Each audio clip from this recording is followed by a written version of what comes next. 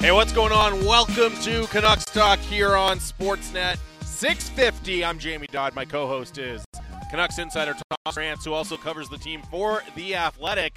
Canucks Talk brought to you by Avenue Machinery and Douglas Lake Equipment. Be a champion on the worksite. Find them together online at dleamc.com.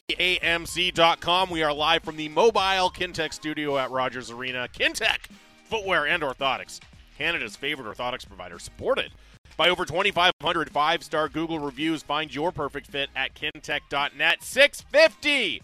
650 is the Dunbar Lumber text line. Man, and, you were excited for that one. Were you making it up? Were you making it up to them after the Delaney's incident yesterday? Well, I was going to say, you have to go, when you go on Donnie and Dolly, you have to, Drop get a the reference to the Dunbar Lumber text line in there.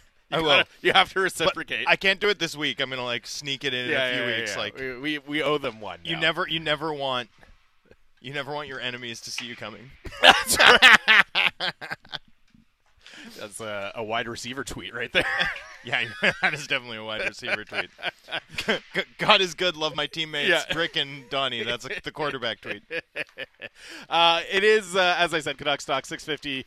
On Sportsnet 650, you can get your thoughts in. Drance just in the nick of time here after a lengthy Rick Tocchet media session following the morning skate today. So we'll tease that. We will, of course, hear from Rick Tocchet later on in the show on a game day. But let's start, as we like to do here in the first segment, with the whiteboard. All right, now, fellas. Hey, let's hook some, huh? It is the whiteboard for today, December 7th, your daily deep dive into what's up with the Canucks. And we'll start with the headlines, which is Canucks looking to respond against the Minnesota Wild tonight after a disappointing loss to the New Jersey Devils on home ice on Tuesday, this time with a conference opponent in town, one who would like to at least consider themselves chasing the Canucks potentially for a playoff spot. And the Wild have won 4 in a row under new coach John Hines. That's a little harsh. What? That's a little harsh. Yeah. Yeah, but no, the Wild are kind of in that position where the Canucks were over the last couple of years, where it's yes, they're chasing, but it's more theoretical now. But you never know. A result tonight, a result on next weekend when they play, and it changes a lot. One thing they got right, though, is they fired their coach at early enough. Yeah, I mean, if the Canucks had given Bruce Boudreau an extra 5 games of runway, so look, I'm mostly just saying it's harsh and we'll get into it in the gambling odds.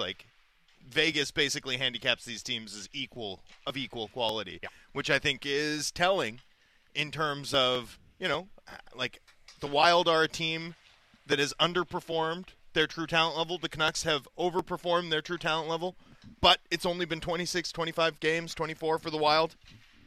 There's a lot of runway left in which this team can overperform, the Canucks could underperform, and they end up meeting closer to the middle than you'd expect based on a snapshot of the standings today. And as you said, we'll talk about it in the gambling odds. We'll talk about it in the playoff forecast as well, with the model still giving, I think, considering the start, they had a fair bit of respect to the Minnesota Wild. And, I mean, you look at the roster, and, we always like to joke about the Minnesota Wild being just an incredibly boring NHL franchise. They kind of haven't been for the last few years. And there's still... It's mostly Kaprizov. There's still guys that scare you on this roster, starting with Kaprizov, but Matt Boldy has started to play a lot better or at least produce a lot better after a slow start to his season. Matt Zuccarello, the ageless one, having another incredible season alongside Kirill Kaprizov. So this is not, Calgary, where you look at it and you're like, oh, man, or even the Kraken, where the roster's just kind of uninspiring, and you're like, no one really scares me there. Hey, Kaprizov can kill you. Today is the day. First of all, glad I didn't sell my Edmonton stock. Yeah. Sad for you that you're holding Calgary Flame stock. Yeah, that's a tough one. And today is the day my Seattle Kraken stock begins to rebound. Riker Evans back in the lineup. Good luck. Down in Seattle. No, I don't need it. By the way, I don't need it. I've got Riker Evans. The company I referenced yesterday, you remember from the 90s, Briex. The big, fraudulent Canadian gold company that was we found gold in these mines, and everyone invested, and they're like, oh, never mind. We actually did it.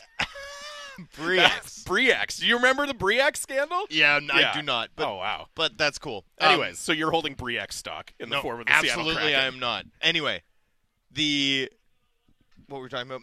I got too I have no excited idea. about Riker Evans. That's my problem. The Minnesota Wild. The Wild are there's some interesting things to watch for. Like watch for Brock Faber in transition. Matt Boldy's gotten going. He was always going to get going. I almost said Goldie. He was always going to get going because he's really good, and his shooting percentage was absolutely through the floor.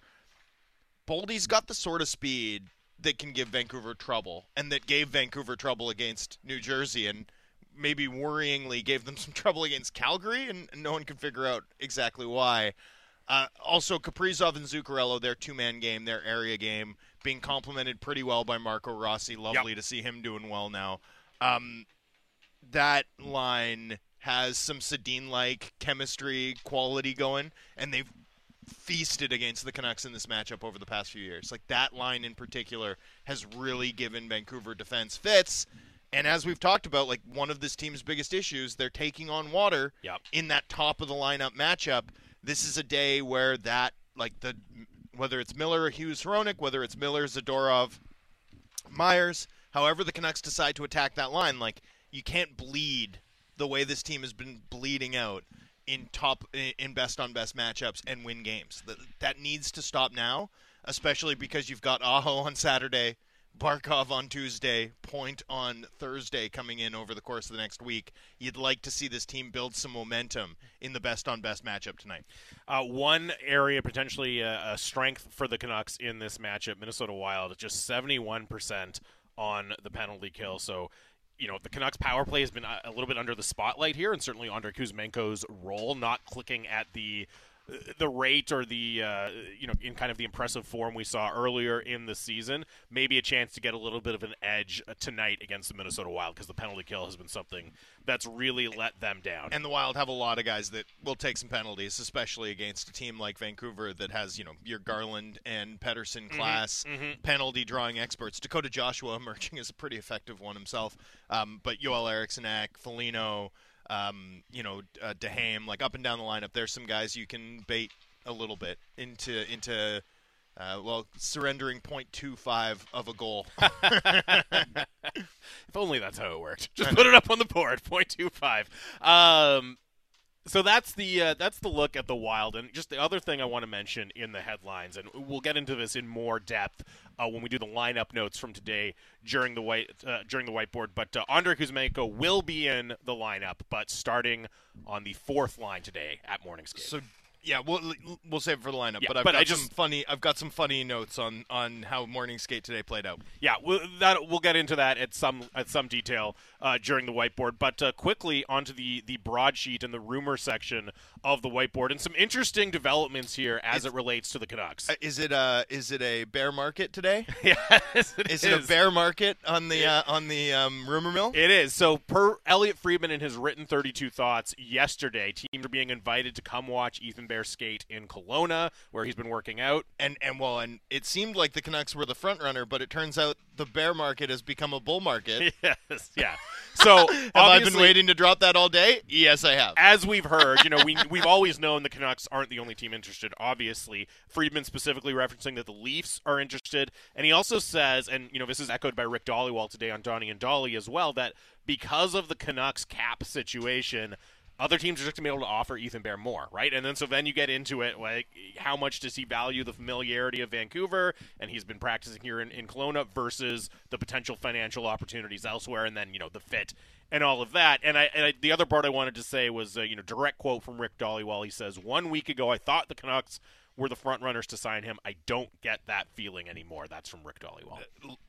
The thing to remember is Bear was insured at like a pretty high number pegged to his qualifying offer when he went and competed for the World. So most likely this guy is going to take a pay cut when he signs with an NHL team, which is rare, exceedingly rare for a restricted free agent or a free agent of any kind to be like, oh man, that's going to be, we'll have to tighten the belt here once I sign an NHL standard player contract. You can understand why that would factor in. I'd imagine for Bear and Jason Davidson, his representative, who works for Thunder Creek Hockey and is Thunder Creek Hockey, the biggest consideration has to be playoff opportunity. Like for a player like Bear, given what the injury did and cost him this season, What you're really looking to do is show that you can eat minutes when it counts, when the chips are down. This is a guy who's gone through, he went from Edmonton to Carolina and ended up being a healthy scratch for like 28 straight games, including an entire playoff run. Familiarity counts, but how many games did Bear even play for Tocchet? Right? Like that's the other thing that, I know there's this idea like, well, you can plug and play him. He fits the system, but the majority of Bear's games, because he was hurt at times down the stretch, came under Bruce Boudreau. Like, this is not, slam dunk familiarity. That said, this team needs defenders. If you knew you were going to come in and play with Quinn, it's a no-brainer to rebuild your value, but I don't know they do, right? Like, and then it's going to be an interesting sort of series of topics for Bear and his reps to work through here, and no surprise, right-handed defenseman who can skate is like a legitimate ace on puck retrievals, and has experience playing top 4 minutes effectively at the NHL level. Yeah, that guy's going to have a lot of interest from teams. Yeah, and a lot just of look options. at the Leafs, obviously with John Klingberg out for the season, so he goes on LTI, gives them a little bit of flexibility. The Devils with Dougie Hamilton potentially being out until the playoffs, right? And that's a combination of need and flexibility then all of a sudden. So I'd be worried about that one if I was Bear, just because I thought, we didn't talk about it a lot because there were so many storylines coming out of that Devils game, but I thought Simone Nemec looked awesome. And played a really contained, mature game, which impressed me for a young defenseman. There was not a moment in that game where he tried something reckless or tried something I didn't think he should or was out of position. Like, he looked like a 6-year NHL vet playing against the Canucks at the age of 19. I was genuinely gobsmacked by how mature his performance was. He logged 22 minutes. Played on the PK too. Yeah, fairly significant amount, and played heavy. He was the second overall pick. The rich get richer, huh?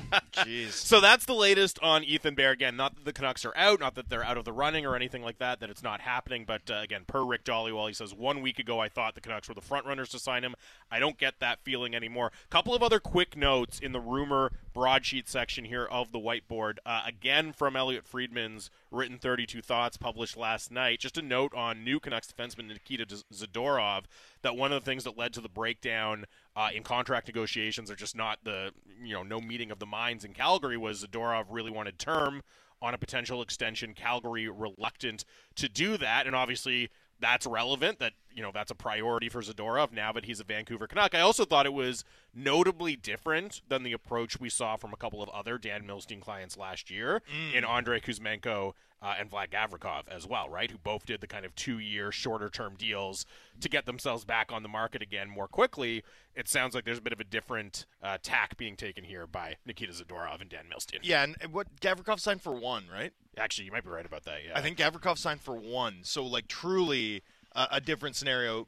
Kuzmenko, one thing I've always thought about the Kuzmenko extension is, for example, if you think about Evgeny Dadonov. So Evgeny Dadonov was signed as an unrestricted free agent by the Florida Panthers. Gavrikov has another year in his deal, so it was a 2-year deal. Yeah. But if you look at the Dadonov comp as relevant for Kuzmenko, he signed for 3 times 4 when he first came over to North America. Now, Kuzmenko, because of his age, had to sign an ELC, a 1-year ELC. But if you actually look at it, 5.5 plus 5.5 plus his ELC, it's basically 3 times 4. I've always sort of wondered, to what extent that shaped that outcome and the timing of it, which, in a lot of ways, given where the Vancouver was positioned, was hard to make sense of, despite everyone's insistence that it was a slam dunk. And the overall sort of, so the overall thing with Zadorov, the thing that I'd bring up here is the best work that this front office has done, right? Whether it's Dakota Joshua, whether it's Ian Cole, whether it's Pius Suter, whether it's Teddy Bluger, and we're getting to a point where there's a long list of names. Mm-hmm. They've been able to find really good value in unrestricted free agency, right? They've been, I'd throw Mikheyev in there. Mikheyev's offensive contributions in his games in Vancouver, despite a devastating injury, that he really hasn't played a single game unencumbered by that injury for the team, and yet he's still produced at a level that, is well above what he managed in Toronto. So that to me is a really successful talent evaluation by this organization, even though, in terms of the injury luck that he's enjoyed since coming here, it's bottom 5 percentile. They've crushed it finding good value in unrestricted free agency. And if you've got a 26-year-old, 27-year-old defenseman, a defensive defenseman who wants a significant term, for example, do you need to be really careful doing that when you are the team that, like, hey, we can find Ian Cole for 1 times 3. Hey, we can find Carson Soucy, and there's term involved, but it's only 3 years, right?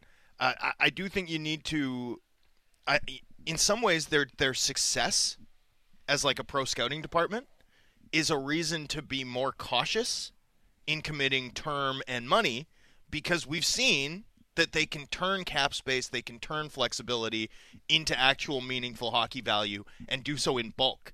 That would be sort of the one thing I'd bring up is, like, how careful do you need to be given how effective you've been mining sort of the bargain bin in unrestricted free agency in sort of convincing yourself that this guy, right, who's like a very similar player type to 2 other players you found affordably and on short-term low-risk deals in free agency, how careful do you have to be about determining that that's your guy, the perfect fit, as opposed to being flexible and valuing that instead? Last note here on the broadsheet section of the whiteboard, and this is from Elliot Friedman's hit on the Jeff Merrick show today, talking about the Andrei Kuzmenko situation here between Rick Tocchet.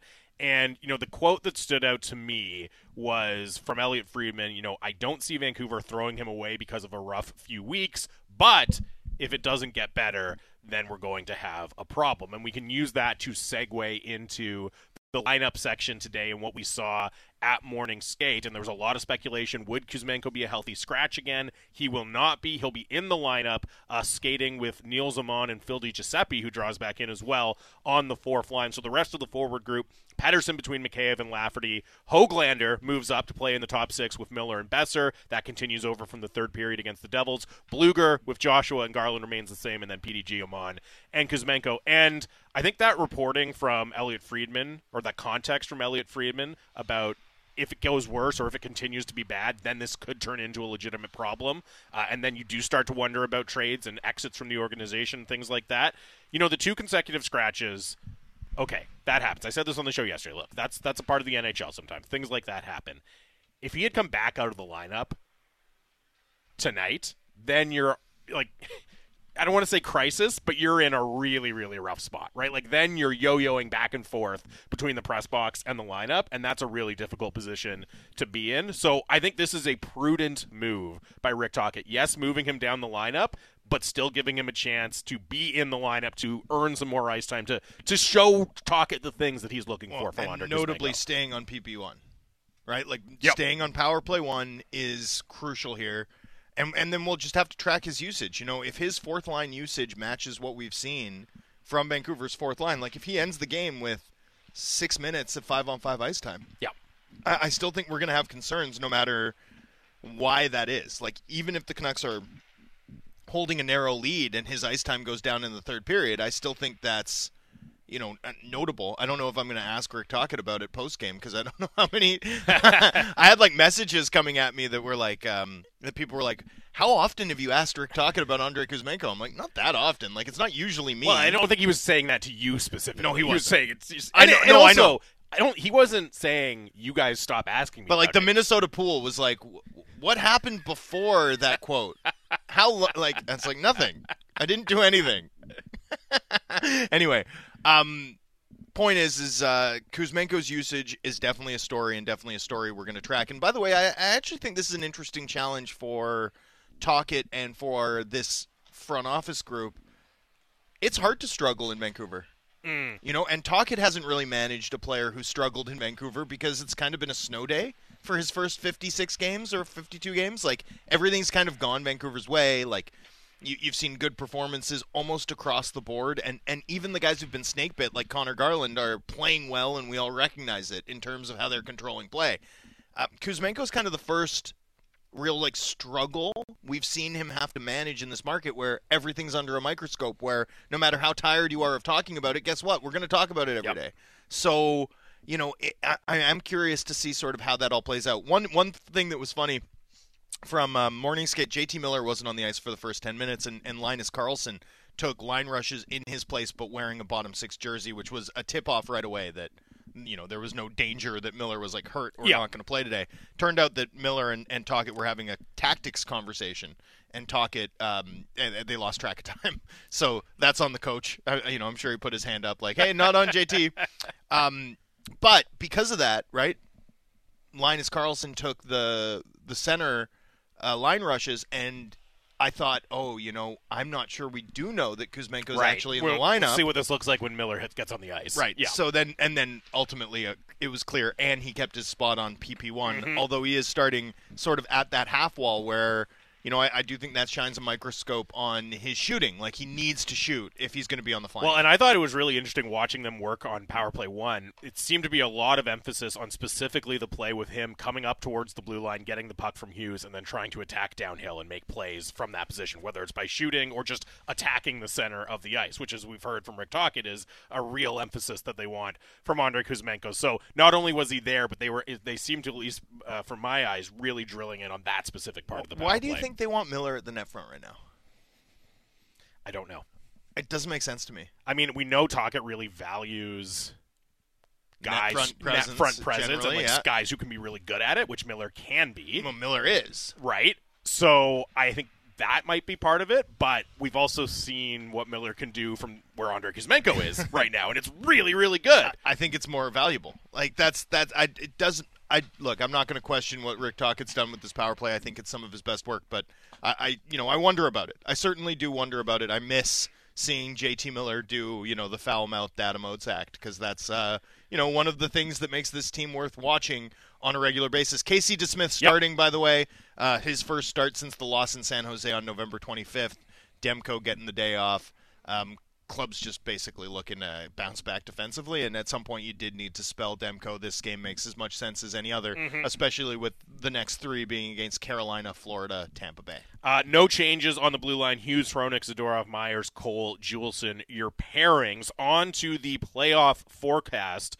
Canucks' chances didn't play last night, obviously, but down by 1% to 87% per Dom Lucian's model at The Athletic. And I think that's reflected, or that's a result of Edmonton absolutely crushing the Hurricanes 6-1. So Edmonton now up to a 74% chance to make the playoffs, according to this model. That was a scary performance. Yeah. The play that McDavid made on the 6-1 goal, did you see that? Yes. Oh, my God. I love that Zach Hyman scores a hat trick, and all he can do is laugh and shake his head at McDavid's back check, break up the Carolina Hurricanes breakout attempt before they even cross the blue line so that the play's never offside, and then turn around and make a play like that. Ludicrous bullet train stuff from the best hockey playing human in the planet, who appears to have hit his stride. Yeah. A scary thought for everyone in the Pacific. Some interesting bit of symmetry there, too, because it was the game on the road in Carolina, which was one of their worst performances of the year. They absolutely got blitzed in that game, right? And now, coaching change, all of a sudden they're feeling it a little bit, and they come back and kind of symbolically demolish the Canes on at their home rink. So they're up to a 74% chance to make the playoff, 96-point projection, Canucks at 100. So the fates of those two teams starting to become more and more similar per the model. Nashville is still at 46%. Minnesota, tonight's opponent, at 47%. And again, when you think about the start that Minnesota had, yeah, they've won 4 in a row now, but I think 47% shows a fair degree of confidence in them from Dom's model, right? Basically a coin flip to make the playoffs after that start. I think that reflects not just the fact that they've won a few in a row here, but that the model's pretty high on the underlying talent there in Minnesota. Yeah, and I think it should be, especially this top line, and Brock Faber's awesome. The model knows that Matt Boldy's not going to shoot 2% the rest of the way. Come on. So we'll sort of see how it plays out. In terms of the gambling odds, this line opened with Wild at even money to win. So plus 100 and the Canucks minus 125. You can now buy it at Wild minus 105, Canucks minus 115. So the Canucks favored, but narrowly, basically a pick 'em. Given that neither of these teams played last night, this isn't a back-to-back for either. There's no rest advantage for either team. That's a lot of respect for the Wild on Vancouver, on the Vancouver ice sheet, or a fair measure of disrespect for a Canucks team that Vegas does not see as a contender. Vegas looks at this Vancouver start through 26 games, looks at their I assume they're still leading the league in goal differential, but it can't be by a lot. Yeah. And does not LA plus 32. So Canucks LA is plus past 31. Them. Yeah. So remember, we're only a week removed, by the way, from the playing for first in the Pacific thing. Mm-hmm. How ludicrous! How ludicrous! Anyway. No. But you mean specifically the game against the Golden Knights? Yeah. We're only a week away from that, and it's like that meant nothing. God, so annoying. Anyway, the Vancouver Canucks are still leading, second in the league in goal difference, and Vegas looks at this team like a playoff team. They don't look at them like a contender, and I think you can understand why based on what we've seen since this club cooled off, right? Like, and especially what we've seen from this club since they've really started to bump into games against some of the elite teams in the NHL, which the Wild are not, by the way. Over/under set at 6.5. No, like a little bit more steam on the under than the over. Whatever. The Wild have been this new coach bump that they're under John Hines so far, mostly percentage driven. I don't think this team's had a material change. I think this is mostly a market correction or a regression to the mean that the Wild are enjoying. I could absolutely see this being a lower event game, certainly than what we saw against New Jersey. And for the Canucks, you better hope it is. You better hope that this team's defensive form rebounds, because I do think we've seen, two of their 3 worst defensive performances of the year in this Vegas club's most recent. Minnesota. Yeah. Well, I would say, I would say Calgary and New Jersey. Oh, sorry, Vegas and New Jersey. Well, but the Vegas one was pretty bad. Well, I would say the Vegas one was. That's the other one. Yeah, that's what you said. Okay. The 3 bad defensive performances this year, I'd say that's. So you'd say, isn't that the last 3 games, or am I missing something here? Yeah, those are the last 3 games. Okay, so the last 3 games, and then maybe you throw in Philly, where they probably should have given up like 7 goals if Demko hadn't been in prime Dominic Hasek mode that particular evening. So yeah, you'd like to see this team find a way to contain a Wild team that has played very well against them, especially that Kaprizov-led top line. That is the whiteboard for today, December 7th, as the Canucks are going to take on the Minnesota Wild. We will take a break. We'll come back and hear from Canucks head coach Rick Tocchet after this. More Canucks talk here on Sportsnet 650.